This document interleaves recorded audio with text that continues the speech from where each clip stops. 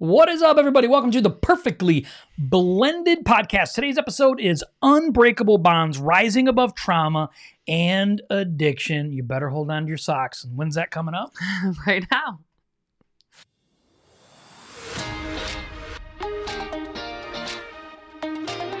Thank you so much for joining us on the Perfectly Blended Podcast. This podcast is for blended families, for couples that want to strengthen their marriage and want a brighter future. Perfectly Blended exists to break the stigma of divorce, drop the shame and guilt holding you back, and equip marriages to thrive instead of just survive. We believe all that is possible in this life is based on the power of Jesus Christ and His ability to restore us fully. Let's dive in. What is up, everybody? What is up? What is up? Happy Tuesday. We're happy that you are joining us. I do have a warning, right? We do have a warning with this episode. We would like to be socially conscious to let you know that if there's any kids in the area or if certain things trigger you, today's episode is going to involve things that are going to talk about suicide, it's going to talk about child abuse, sexual abuse, also going to talk about addiction. So if that's something that is not going to be appropriate for you or for those that are around you, we're going to ask you that you please do not watch this episode. It's not going to be explicit. It's not going to be foul language or any of that stuff, but it is going to talk about these key topics. So Sensitive. Yeah, that's a good word. Sensitive topic. It's So not rated G. it is not rated G. It's probably PG-13 maybe. Or R. It's, No. it's not R. It's not R, right? It's not. It is not R. TVMA. TVMA 17 or whatever. It's like, don't just pass by that. Don't even go there. So Unbreakable Bonds, right? Rising above trauma and addiction in your marriage. You know, the one thing that we have shared before on our podcast over the last few years is that, Christy and I are recovering alcoholics. And, Christy has talked briefly about some things that's happened in her childhood, but we've never actually dedicated a show talking specifically about it. And so much today that we know that, especially in second marriages, that you are bringing loads of baggage from your past, right? Well, even in regular secular marriages, first marriages, you are bringing baggage from your past. And how are you navigating that in your marriage? How are you working through those things in your marriage? So today we're kind of, it's kind of going to be a fun one, really, in related to the way that we're doing things a little different. So I'm actually going to interview Christy. So I have some questions that I'm going to ask her, and she's super excited about it. No. She actually told me she was nervous about it. I'm like, I'm not springing new stuff on you. You know all the answers. So He was like, you know what I think we should do? I think we should, this was a couple days ago, I think we should interview you on the podcast about your testimony. Yeah. And about how that applies to our marriage, because it has been a major play. Yeah. Like major play into everything. It's My really healing. Mm-hmm. So healing. if one of you or both of you are coming into your marriage with some major trauma, from your past, you really need to find the healing for yourself, with God. So. Yeah, in which we're going to dive into all of that. Okay, we're going to dive into all that. So today we're really going to talk about Christy and her journey through life, and about how she's been able to navigate along with her relationship with Christ, and how it's impacted our marriage. And so we're praying that for God the better. uses for the greatest. But we're praying really that you get some value out of this. Do us a favor right now if you haven't had a chance yet. Maybe you can hit subscribe if you're on YouTube, or hit share if you're on Facebook. We would really, really, really appreciate you guys doing that. Okay, you ready? Yeah. Yes. I have to try to not look down here. I've already read some of them to you. I know, but I'm used to looking down and reading. I'm doing this. If you know what I'm doing this right here. Because I like to look ahead. I have to do I'm a look aheader. She is. Anytime I watch a movie, she's like got to get online and find the ending to it and look at it. It's not movies. Because she doesn't like the suspense. It's not movies. It's like reality shows. Yeah. I like to know who wins. It's no fun. I'm like, don't tell me. Don't. And then I can watch the rest of the shows with no stress, because I already know who's going to win. All right, let's get going, right? Because we don't know how long this is going to last. Oh, that's true. We're going to try and be as conscious of time as we can, but we're no promises with that one, people. So you may have to listen to this one in a couple heats. All right, so you've experienced major trauma as a child. Yeah. Right? We know that. Tell our viewers or our listeners a little bit about what happened to you. What is that trauma? So my dad he actually died at 59 from alcoholism. So my dad was physically abusive to my mom and me as a baby. And so my mom divorced him and married my stepdad. My stepdad was physically abusive as well, but his dad, my stepdad, was sexually molested me. Your stepdad, your step grandpa. My step grandpa, my stepdad's dad is what I mean to say. My step grandpa sexually molested me and my little sister for years. And I had come forward, as the whistleblower in the family when I was 16 to my mom. My mom really didn't like me as a child. I don't want to say she didn't love me. I do believe deep down, the majority of parents do love their children. I just don't think my mom really liked me. I reminded her too much of my dad, who really hurt her. So my mom really wasn't a person in my life that could protect me or wanted to protect me. So I didn't have anyone growing up from my childhood that I felt. It was so odd because I was actually thinking about this today. Like, this is a kind of a sidebar, but I'm not the reacher outer. I'm not the friend that, thinks about reaching out to people or thinks of reaching out to my mother-in-law or my sister-in-laws, and it's not because I don't care, but it's honestly because I didn't have that. I didn't have a mom that checked in on me. I didn't have a dad that checked in on me. So it was just innate in me that I just don't think to reach out and talk to people about things that I'm struggling with. And my friends sometimes feel disconnected from me because of that. But so when it came to the sexual abuse, how old were you? It started when I was like 6 or 7. You were 6 or 7. And so tell us a little bit about that. Like what was the situation on that?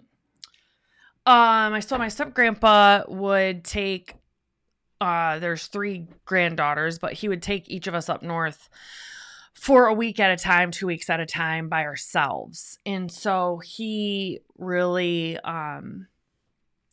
would ask us and ask us and ask us. So it wasn't like it was forced or anything. He would pester until we would give in and manipulate. Then he would say, you can't tell on me because you're giving me permission to do it. So that I can't get in trouble, you're consenting, all of those. Like, he would actually prep us, and he'd give us money and tell us to tell our parents it's, for helping him chop wood around the house and things like that. So how old were you when it pretty much came to a stop?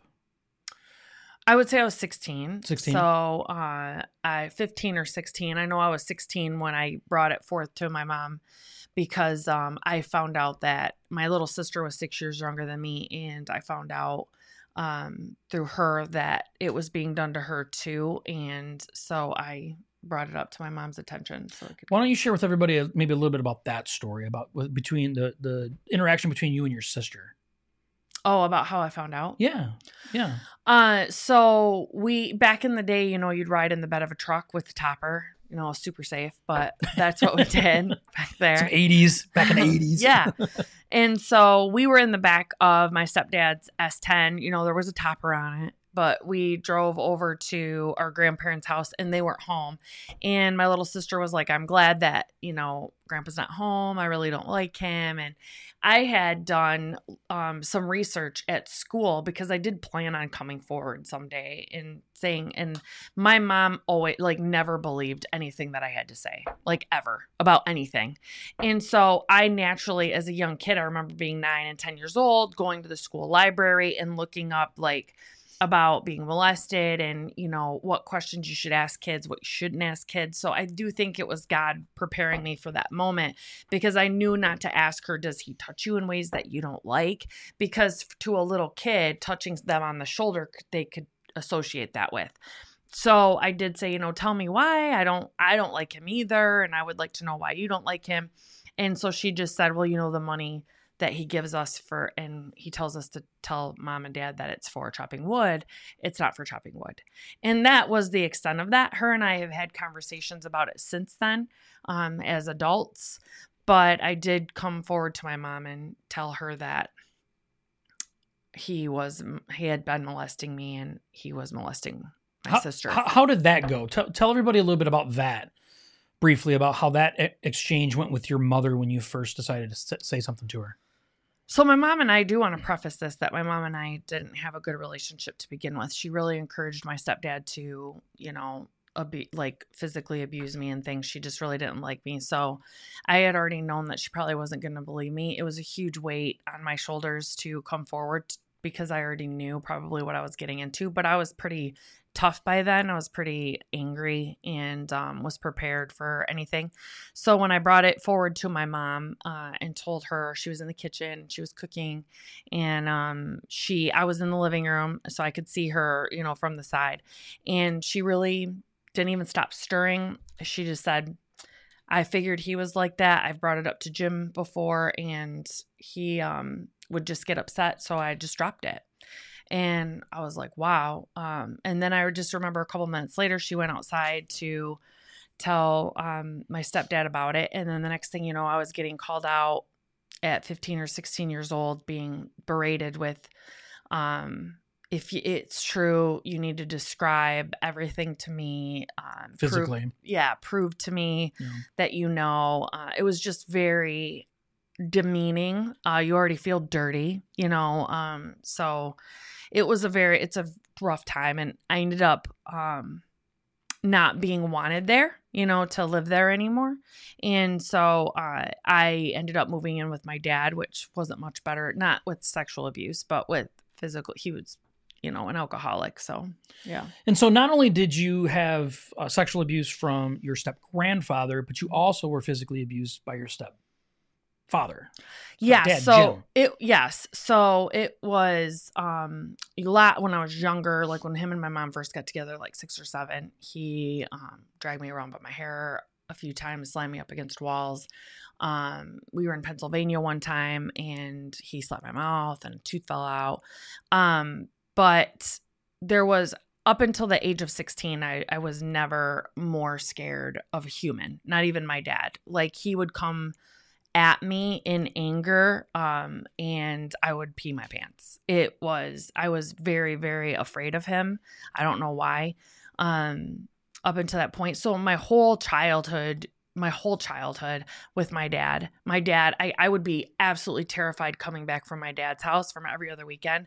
I literally, like, my butt would start tingling, like, in anticipation that I was going to get, you know, spanked with a belt or, you know, a piece of wood or something like that, because of, I don't know what happened during the weekend while I was gone. And I don't know what my little sister, and I'm not saying she was doing anything wrong. She was a little kid. I'm not saying she didn't come forward and say, like, oh, Christy, when she babysat me, you know, ignored me, or, you know, I didn't know what was talked about. And a lot of times on my way back home from my dad's, getting to drop back off, I would be so stressed out, so scared, because I knew I'd be walking back into a house where I was just going to get spanked or beat or grounded for 75,000 weeks or something, you know. So you didn't have anybody really to help keep you or make you feel safe. No. In your environment of your mom's house with your stepdad, or in the house with your step grandpa, right, or in the house of your father. So when I was growing up with my dad every other weekend, my dad was not abusive at all. Okay.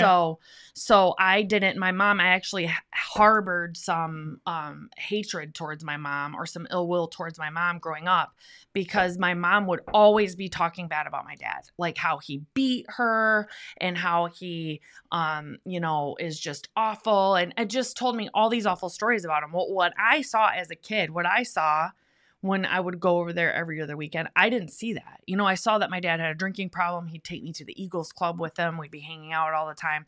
But my dad didn't cuss around me.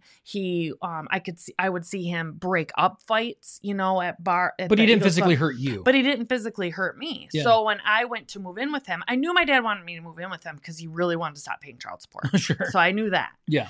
And so he was on his third marriage at the time that I moved in with him, when I was 16. And then that's when I experienced, not me at first, but that's when I experienced his third wife ended up divorcing him because they got into physical altercations where the cops would get called and things like that. And I would just stay in my room.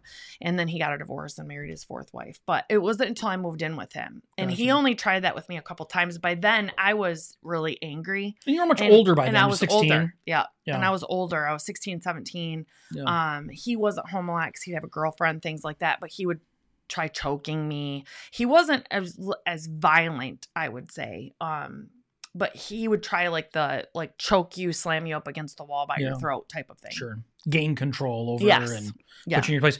So tell everybody a little bit about like what ways did you use? I know you've shared before about the cutting, things of that nature, but like what ways, including that, have you used to kind of cope with that type of abuse? You know, emotional abuse, spiritual abuse. Really, honestly, your mom is a proclaimed Christian, and you know, Yeah, it these was just things. used as a weapon. Like memorizing scripture and stuff in our house was just used as punishment. So, How did you cope with this? I became very outspoken. I became very loud about, like, I told the truth all the time, even when it hurt. And like almost aggressively. Almost aggressively. Yeah. And because I'm like, people aren't going to believe me anyway. So even the worst things that I'm doing to get in trouble, I might as well just tell the truth, because it doesn't matter, you know, if I'm lying or not lying. Yeah. But I only lived with my dad for 6 months. So the last night I was there, you know, I ran away, called the police, and I ended up moving in with his parents, my grandparents.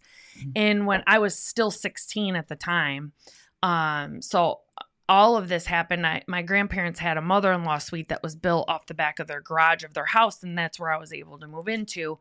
And so I ended up, I was very angry. I don't know how else I coped other than I kind of just went into my own head. I didn't really talk to anyone about anything at all. But I tried to overdose on pills when I lived with my grandparents. I ended up taking a bunch of pills over into the apartment I was staying in at the time. And just, I honestly, truly felt, I can still remember how that felt. And at that time, it was true. So that's why I like to talk to people about that want to commit suicide. Because at the time, the way that I felt was true. There wasn't anyone in the world that truly cared whether or not I was there. They didn't truly want to look out for me. I didn't have anybody. And at that time, that was true. And so I felt like there's no reason, none, for me to go on living or go on being here. So I really was praying to God. I believed, you know, in God, and I was really praying, and I was sobbing. I was on the floor, rocking back and forth, putting pills and pills and pills in my mouth, and drinking them down and just saying, please don't let me wake up. Please don't let me wake up. And then I went to sleep, and I woke up, and I was something in me changed that morning that I woke up. I was like, okay, I hate the world and I hate everybody in it. And that's it. And it was like I was giving the middle finger to God at that point. Yeah. Like, okay, like you won't take me either. So screw this place, screw everybody in it, and screw myself even. So I really started self-harming, you know, after that to cope. For me, it was just really like I deserved it. It was kind of a release. You're talking about cutting, right? Yeah. Yeah. So just things like that. But I really became an angry, enraged full person after that. I mean, for years. I ended up at 18. I was dating a guy, and he basically was like, you're a freaking psycho. Like, you really need to go talk to a psychiatrist. And so that was the first time anybody had even mentioned that to me. I didn't even think about it before. And so I started seeing a psychiatrist, and I did get diagnosed at the time with manic depressive bipolar disorder. Mm-hmm. So I was put on lots of antidepressants and Xanax and, you know, combinations of pills, you know, to cope after that too. When did, okay, so you got from there, you ended up getting married. What age did you get married? 21. 21. And so then you went on to have a couple kids, right? Garrett and Graydon, mm-hmm. right? And then you started finding alcohol. When did alcohol really become a problem, would you say? So I'd like to say that it didn't become a problem until I was like 25 or 26. But I could see the signs of it now that it was going to be a problem now, knowing where I'm at in my life. Because when I was had moved in with my grandparents when I turned 18, graduated high school, I always was trying to rekindle that relationship with my dad. I was always trying to go back, and then a big blow up would happen or something would happen, and then we weren't talking again or weren't speaking. And my dad and I were a lot alike, but my dad was an alcoholic too. So I started going and hanging out with him at 18, 19 years old, Sure. even when I had other friends before I was 21. And I would be going out with my dad and his friends, and I would get served because I was with a bunch of grown men that vouched for me. Sure. And so I was really drinking a lot at that time. And then I you wouldn't say you had a problem then. No, Yeah. but that's how I think it started. You know, I really started loving it. But when I got married to my ex-husband really liked to go out on the weekends. He liked to go out to a local bar in the town that he grew up in, and that was his thing. Like, he would go there, he'd meet all his friends, and it was just like one of them hole in the wall bars. And I didn't want to be that person. I had never wanted to be that person. I didn't like it, but over time I would be drinking, but I didn't care. I worked all the time until I had my first kid. And I was 23 when I had my first kid. And then I'm like, I'm not drinking around the kids. I'm not drinking as long as they're here. And so then I had my second son a week before I turned 25. So technically I was 24. And then I turned 25 and I'm still like, no, they're a baby. You know, I'm not going to drink around them. But then about 26, you know, my ex and I separated, and I moved in with my grandparents, and my grandma watched my kids. It was like built-in babysitters. I was separated. Yeah. I was just, you know, still a very angry, let's not forget, very enraged, angry person that was bitter at the world and life. And I would go out by myself and meet people at the bar and go to Applebee's even and belly up to the bar and drink and then meet people that they were there. And that's where I really think it became a problem. Started going downhill. What did alcohol do for you? I did not, I wasn't angry anymore. I wasn't mad. I would literally like start getting buzzed and be like, what am I so mad for? You know, I'm alive and I have a job and my kids are healthy. Yeah. You know, you start going through all the things. Like, my life is great. Like, why am I so upset? Like, why can't I feel like this all the time? You know, type of thing. What was the reality, though? I was miserable and I was unhappy and I was broken. Yeah. And I needed to learn how to cope with emotions and heal. Like, accept things as they are. Accept the things I cannot change and change the things I can. Yeah. Right. So it's like, I can't change my past. And, you know, I had to offer forgiveness. I had to learn to offer forgiveness to the people that hurt me. They were all broken people too. You know, I do feel like, just especially my mom. I mean, my mom didn't physically abuse me, but my mom, I think, really set the tone for me as a female in my life and what to expect. And really is a broken human and has never gotten help to this day. Yeah. And will really proclaim to say, I'm a Christian, I do this, I do that. But she's not healed. She's not, she doesn't know how to cope or deal. Every relationship in the world that you have, any valuable relationship that you have, you're going to have conflict, and you're going to have to learn how to work through those emotions together. You're going to have to learn how to offer forgiveness for one another, and not maliciously try to ruin the other person's life. Sure. And I do feel like that there's a line that gets crossed, and sometimes you have to not try to reconcile anymore with those types of individuals. But I do have a forgiveness for everybody, because like my step grandpa, I don't know what happened to him as a small child. Hurt people hurt people. Yeah. That's what we say. Yeah. But I'm assuming he had a rough childhood growing up. Sure. You know, and if you haven't watched the movie The Shack, I would encourage you to watch that movie, because that was also eye-opening to me.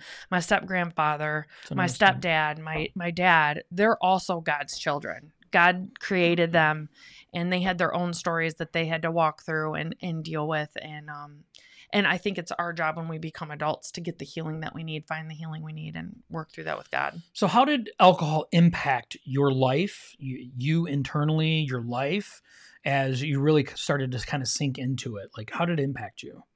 In what ways did it impact you? Alcohol takes over everything. So I had them big 64-ounce Speedway cups that you could get from Speedway. Mm-hmm. I would have that filled with beer at my little kids' t-ball game where alcohol is not allowed, right? So I'd fill it up in there so I could drink while I was there. It consumed me to the point to where I was drinking every day. That's all I cared about is to drink. I drank and drove a lot. I'm embarrassed to say. Sometimes with my kids in the car, I'm embarrassed to say. And I had gotten stopped many times by police officers drunk. I got one time rolled my car sideways into a ditch with my little sister in the car that was 10 years younger than me. So I was like 26 or 27. So she had to be 16 or 17, a different little sister. 16 or 17 at the time.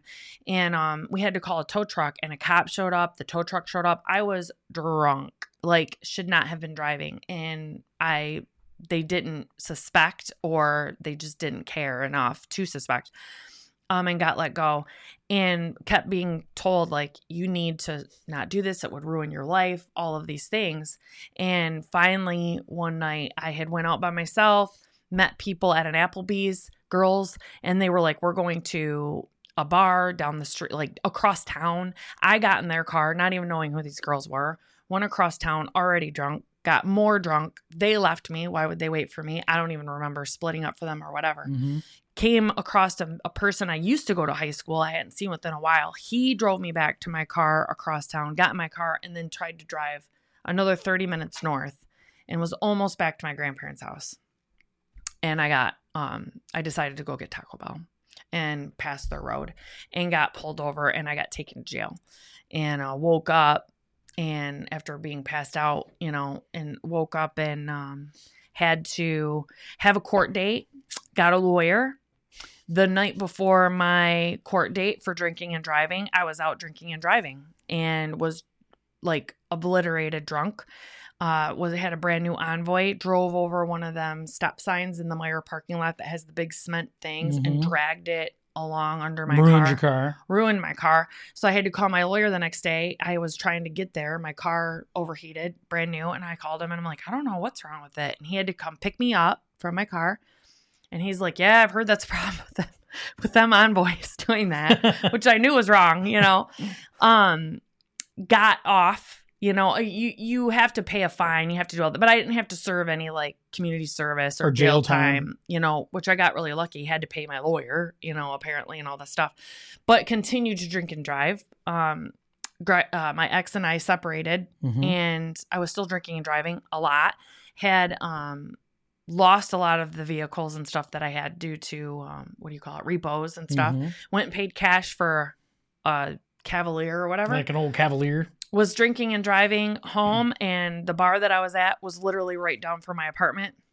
You and I were talking at that time, and was snowy out. It was winter, and I, told my grandparents I fell asleep at the wheel, but I passed out, hit a snowbank, and slammed into a telephone pole, and I should have been dead, like if you would have seen that car.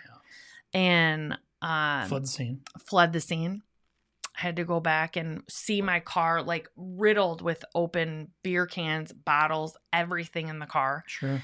So I was not learning my lesson. I wasn't learning my lesson. So what led to sobriety? Like what happened in your life that really was something that you felt like it was now time to make a change? My life was I had surrounded my life with people and friends that smoked a lot of pot, did a lot of drugs or drank a lot of alcohol. So when I decided to separate from my ex-husband and divorce him, I still liked drinking a lot, right? But then you and I had started talking, and I didn't know it at the time, but you were a recovering alcoholic. And by the time I went to move in with you, I realized you had told me, like, I don't just not drink, like I'm a recovering alcoholic. And alcohol wasn't allowed in your house. So I started to have to hide it. Yeah. And then that's when I realized that I did have I was like, oh my gosh, I have to stop and get a couple, tall boys before I go back to your house, smoke a couple cigarettes, Yep. and get to, it was my house too at the time, but your house, and try to make it through the night. If I would look for any reason, it seemed like, for us to fight, so I could leave and I could go to the bar or go to a friend's house and drink. So that's when I really realized that I had a problem, because I had to be honest with myself. I was constantly looking for alcohol. Yeah. constantly, because I just didn't want to feel. I was sick of feeling. I was sick of caring. So where did the decision come from? I woke up at a friend's house. You and I had gotten in a fight. I woke up at a friend's house, and I was supposed to go get my nails done, to get my nails filled. And I really felt for the first time, some part of the story that I didn't talk about, which a lot of people don't know, but I really prayed a lot.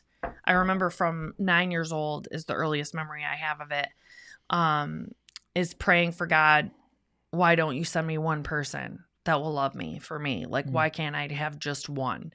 And I had prayed and prayed. And then over the years, it kind of died down. And then all of a sudden, I would say at least once a year, all of a sudden I'd be like, I've been asking you for so long, and I just don't understand why you could just abandon me down here when you were supposed to love me and not give me one person. I don't even have a parent that will love me. I was so angry. And so the first time I woke up, and it was a feeling that I've never experienced before. I felt like you were meant to be in my life and I was going to lose you. I didn't like it. Okay. I didn't like caring about that. Yeah. You know, I didn't like the fact that I was worried that I was going to lose a person. I had groomed myself and been seriously okay with pushing people away, because I knew that they were going to hurt me anyway, or cutting people out of my life and being absolutely fine with it. Sure. I don't know if anybody could understand unless you've been in that situation. Like, I truly had never been worried or scared about losing anyone out of my life. And I think that came from not really having parents or people in your life as a small child that cared for you to show you that they would never leave you. So I never had to care. And I really had decided, like, I really felt God was saying it's time for me to quit drinking. It was a hard decision for me to make because I didn't want to admit, you know, my flesh wanted to say, you should be able to drink if you want to drink. But I had to be honest and say, I have a serious problem and I'm going to lose the first person in my life that I care about losing. I had to come to terms with that. Yeah. And I had to come to you and say, I'm sorry, which is not something and grovel is what I felt, which I was not comfortable doing. But you had already earned that by you never gave me a hard time about drinking. You never tried to change me. You just let me know you have better for yourself. These are my boundaries. Yep. In mind. And drinking wasn't part of that, you know, and it couldn't be a part of it. And so that was a life-altering moment for me. And I decided that I wasn't a drinker anymore. I wasn't going to drink. So abuse, physical, emotional, spiritual, sexual abuse, attempted suicide, alcohol addiction. What did you do to turn all of that around? What is it that you made a decision on to sober up? That's just the beginning. Like just getting clear-minded is one thing, but what turned all of that around for you to put yourself on a growth path? So there's so many things, so many little things that are really hard. So I had to first quit drinking and then start to learn, because what we didn't talk about is I solved a lot of things with physical violence. So I was a very violent person. I wasn't scared to physically attack people that, in the bars, my ex-husband, you know, he never laid hands on me, but I was very violent person. And, it was just rage that was in me. So I really had to learn the fact that to accept the things I cannot change and change the things I can. So like there's the people out there in the world that have feelings or perceptions about stuff. They're allowed to have those feelings and I'm allowed to have my feelings. So I had to validate myself and say, I'm allowed to be upset about what happened to me. I've been really trying not to cry this whole time. So he can probably tell, but I really had to give myself permission to be upset, you know. Yeah. To mourn that. Mourn it. Yeah. But then have love come out of it, you know, and allow God in, allow him to change me, and offer love to those that hurt me. My mom and I don't talk to this day. We tried to reconcile the relationship when Josh and I got together, I was sober. And one of the steps is in working the steps, right? Like, so you need to work the steps through and do the hard work and offer amends to those that have hurt you, but also to those that you have hurt. And so my mom failed me growing up. She did, but I was not nice to her. And when I got as an adult, the things that I did as an adult are my responsibility. That didn't give me permission as an adult to be so cruel to my grandparents, to my dad, to my mom. Yeah. It didn't give me permission to be that way just because I felt they abandoned me growing up. So I really wanted to make amends with her and reconcile that relationship. It lasted for a few years until something happened that didn't go her way. And again, then the brokenness came through and, You haven't spoken since? we haven't spoken since because she was so upset about something that we didn't do that she wanted us to do. And it's what everyone needs to understand is hurt people, like Josh said. And it's not casting judgment on people. I did things to people that I'm ashamed of that I did. I lost one of my best friends when I was drinking because I was getting in a fight at a bar, and she came up to say, "You always do this to me. You always are getting in fights." And I ended up punching her in the face. And we never spoke after that because I really hurt people that were in my life when I got older. And I truly didn't care about anybody. And I think it's really, really important to know that my step grandpa has passed away. He just passed away like last year or the year before. It's been a few years now. Oh, I don't know. But I heard that he passed away, and I had offered forgiveness to him. And my stepdad, I was not his kid, right? And I was stubborn, and my mom didn't want me. So what would encourage him to want me? And my dad was an alcoholic. He was sick. And it's just important for you to have empathy for other people. But I want people to understand that you don't make excuses for what people did to you. No. And I think that's really important. What I'm hearing, and I think other people need to hear this, is that you're not a victim, you're a survivor. Yeah. And I'll get emotional, but I think there's a huge difference when you're willing to take responsibility for the things that are yours to take responsibility for, and then let go of the things that there is no control over, which means the things that people do to you, that's not a responsibility of yours to hold on to. And I think when people hold on to that, they become the victim of those circumstances. And you made a decision one time to say, I'm not going to allow these things to defeat me. Right. I'm going to grow from these things. Yeah. And how am I going to use these things to become better? Yeah. Am I hearing that right? Yes. And I think that it's important that I am not making excuses for them. What's hard is that a lot of people, if you are talking about someone maybe that has hurt you, they're not gonna like to hear that either. Right. So that's why the 12 steps is so powerful, because you go make amends to others that you have done harm to as well. You have to listen to how you hurt them. You have to hear their emotion and all of those things. So me talking about the things with my step grandpa, my family did not like that. They probably don't like it to this day, that if they listen to the podcast and things like that I talk about that. But that is part of my story. God already knew it was going to be part of my story, and he is gone now, and I'm not trying to, disregard his family, because it is my step grandpa, and my mom and my stepdad had divorced years ago, and she's on her third marriage. So that's not technically even part of my family anymore, my blood family. So it's part of my story, and you have to be confident in your story, right? My stepdad was abusive to me, and he is remarried now. I know the woman that he's remarried to. It was someone that we had grown up with, and she probably doesn't like to hear that, I'm sure, but that doesn't mean he's still that way either. I mean, I don't know him. I haven't been in his life for a long time. I'm talking about my story when I was growing up, the things that happened to me, and that doesn't mean those people are still that way or anything. And my dad's gone. So my dad's gone. My step grandpa's gone. My stepdad has moved on, remarried. The only thing I have left from that my mom and I don't talk, is my little sister, that we have the same mom, right?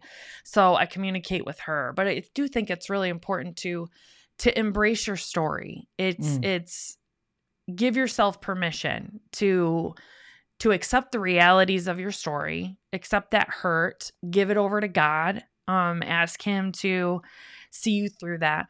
But until you embrace your story and you can say it out loud and you can know that no matter what anyone else thinks or does out in the world or says, this is my story and no one else has to accept it or like it or agree with it.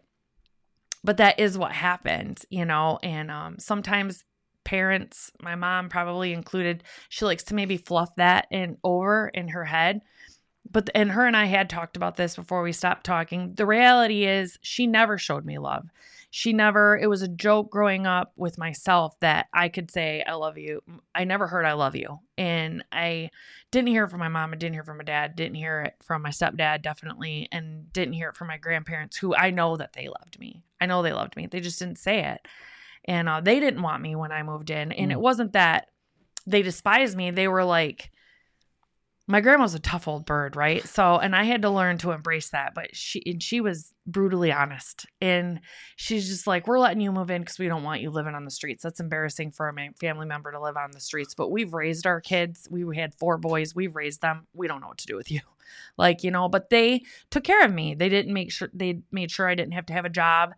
Growing up, they just wanted me to graduate high school. I had to switch high schools 3 times. They're like, just God bless it, graduate high school, and they drove me back and forth to school every day. They paid for all my senior pictures. They paid for my prom.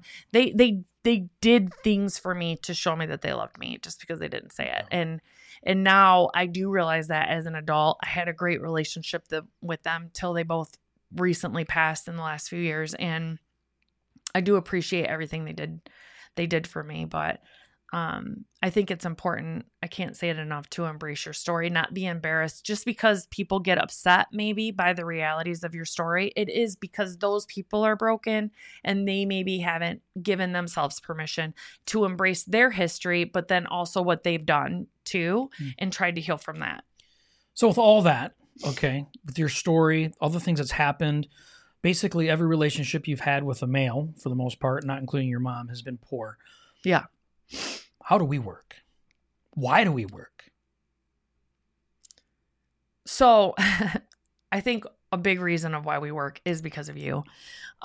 Because he had a lot of work to do when we got together. Okay. So I knew him.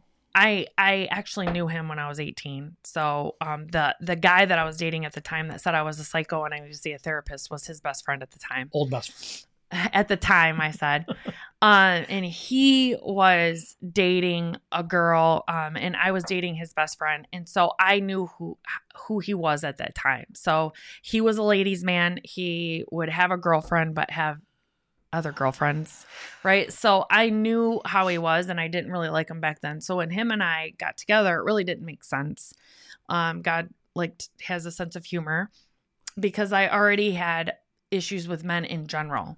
And it's really taken me being with him for me to recognize that I don't want to be ultra defensive with men in general, right? So if a man approaches me and tries to talk to me about something maybe that's difficult or not something I want to hear, he's pointed out to me that I will change my body language. I'll directly shoulder face them. Posture up. I posture up.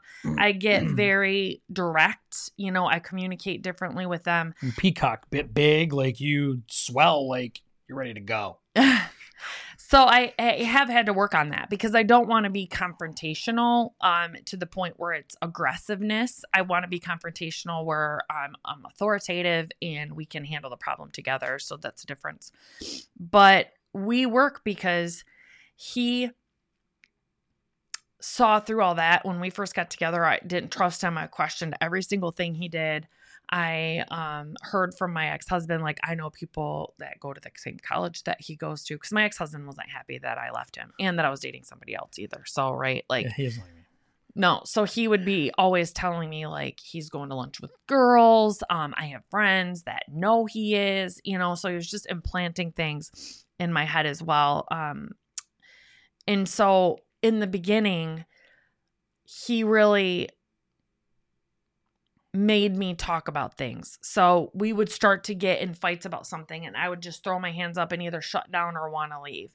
And he started coming to me, with the exception of 1 or 2 times, he started coming to me and was like, we're better than this. Our relationship is better than this.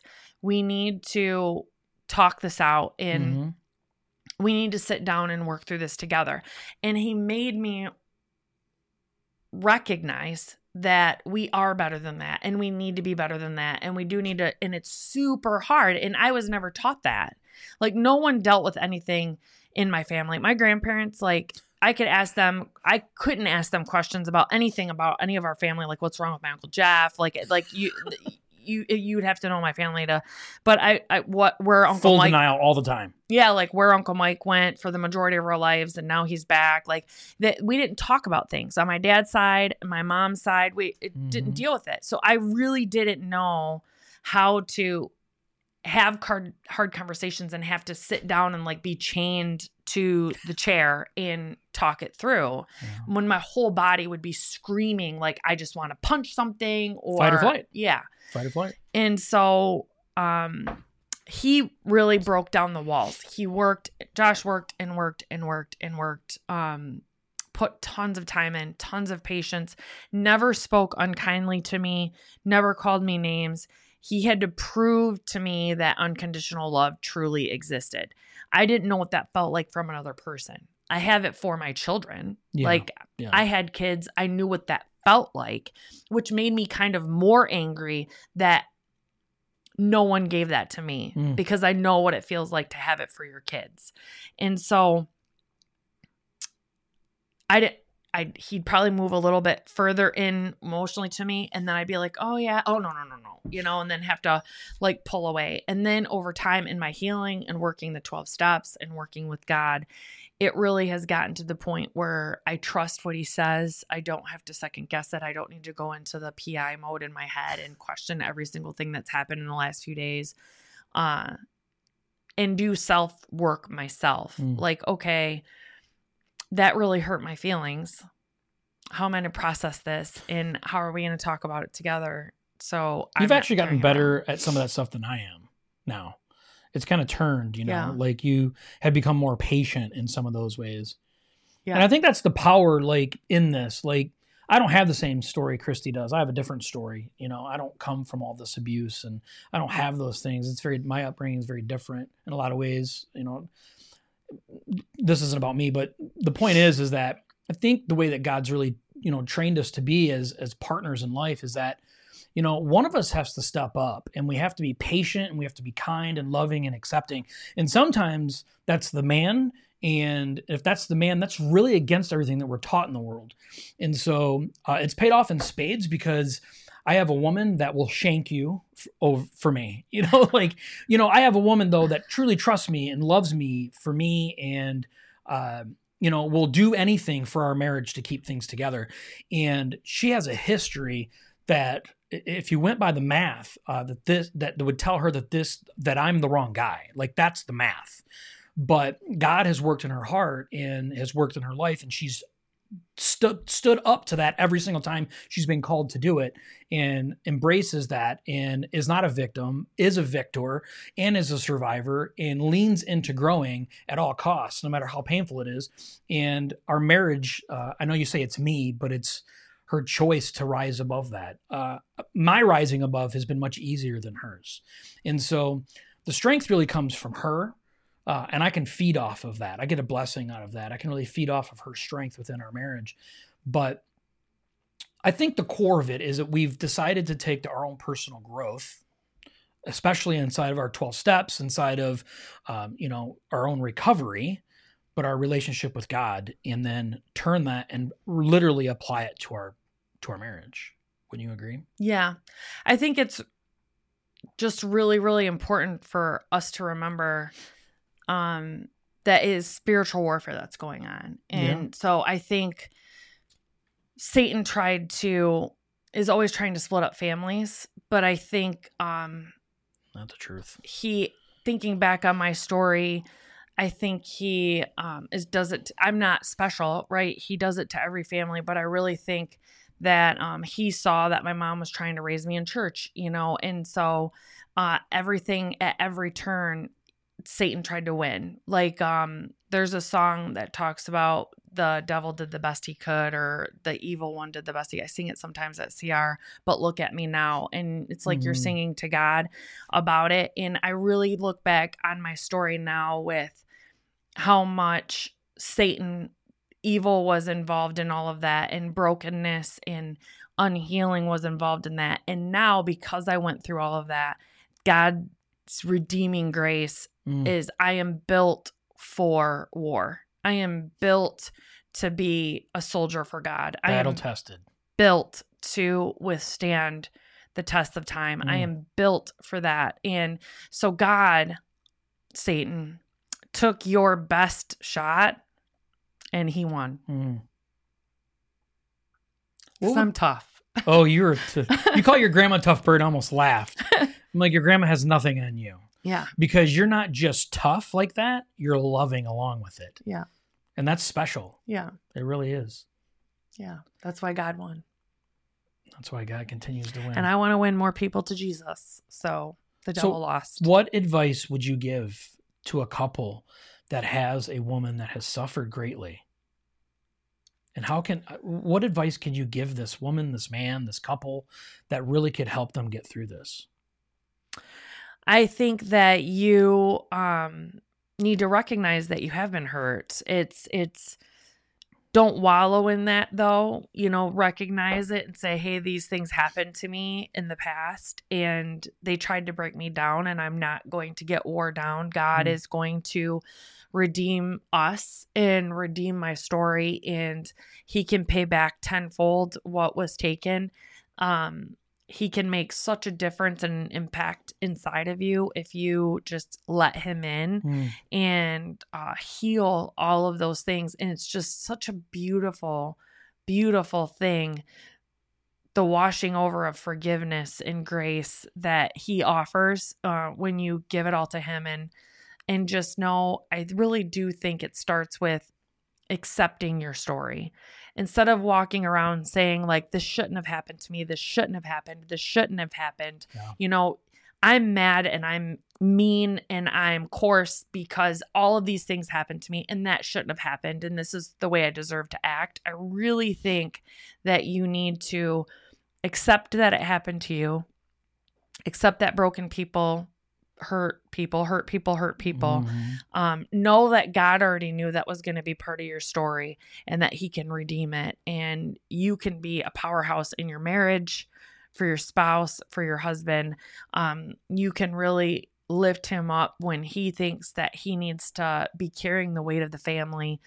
You can help bear that burden with him and be an example for God, for your husband.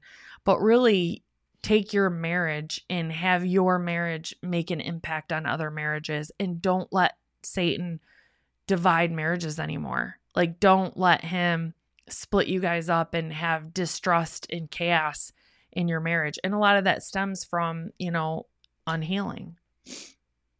Well, thank you for sharing your story. Thanks for asking me to. Of course. Babe. I think there's so much power in having a good, solid understanding of how God can work. And we don't come from perfect backgrounds. Some of us come from really ugly backgrounds, but something that's beautiful to see is in the Bible, we get to see the end of the story, and I get to live in an amazing relationship now because of the hard work that my wife has put in about not being a victim of the circumstances, not allowing the enemy to win, but leaning into God and the strength that he offers and applying that to the marriage that I get to be in. I mean, I get to be a witness to this, and I get to be part of this amazing story as it develops. And every day is not perfect with us, but every day we know that we love each other and that we're working hard to make tomorrow better. And so I pray that you found a blessing off of this message. I pray that, if you're struggling with something, seek help. If suicide is something that you're contemplating, please reach out. We're going to put a phone number down below here after we get off. We'll make sure that there's a contact information if you're struggling with something like that. Don't take that lightly. It's something that's very serious.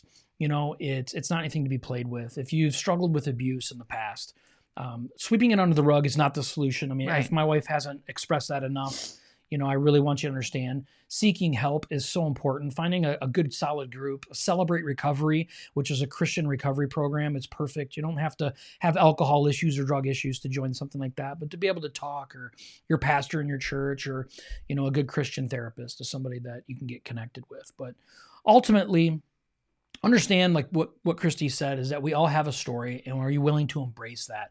And if you are, then work with it and through it with your spouse, because your marriage will grow stronger, so much stronger because of it. Yeah. Right? Yeah. Very. Thank you so much for being here. We really appreciate it. We'll see you next Tuesday at 7. Bye.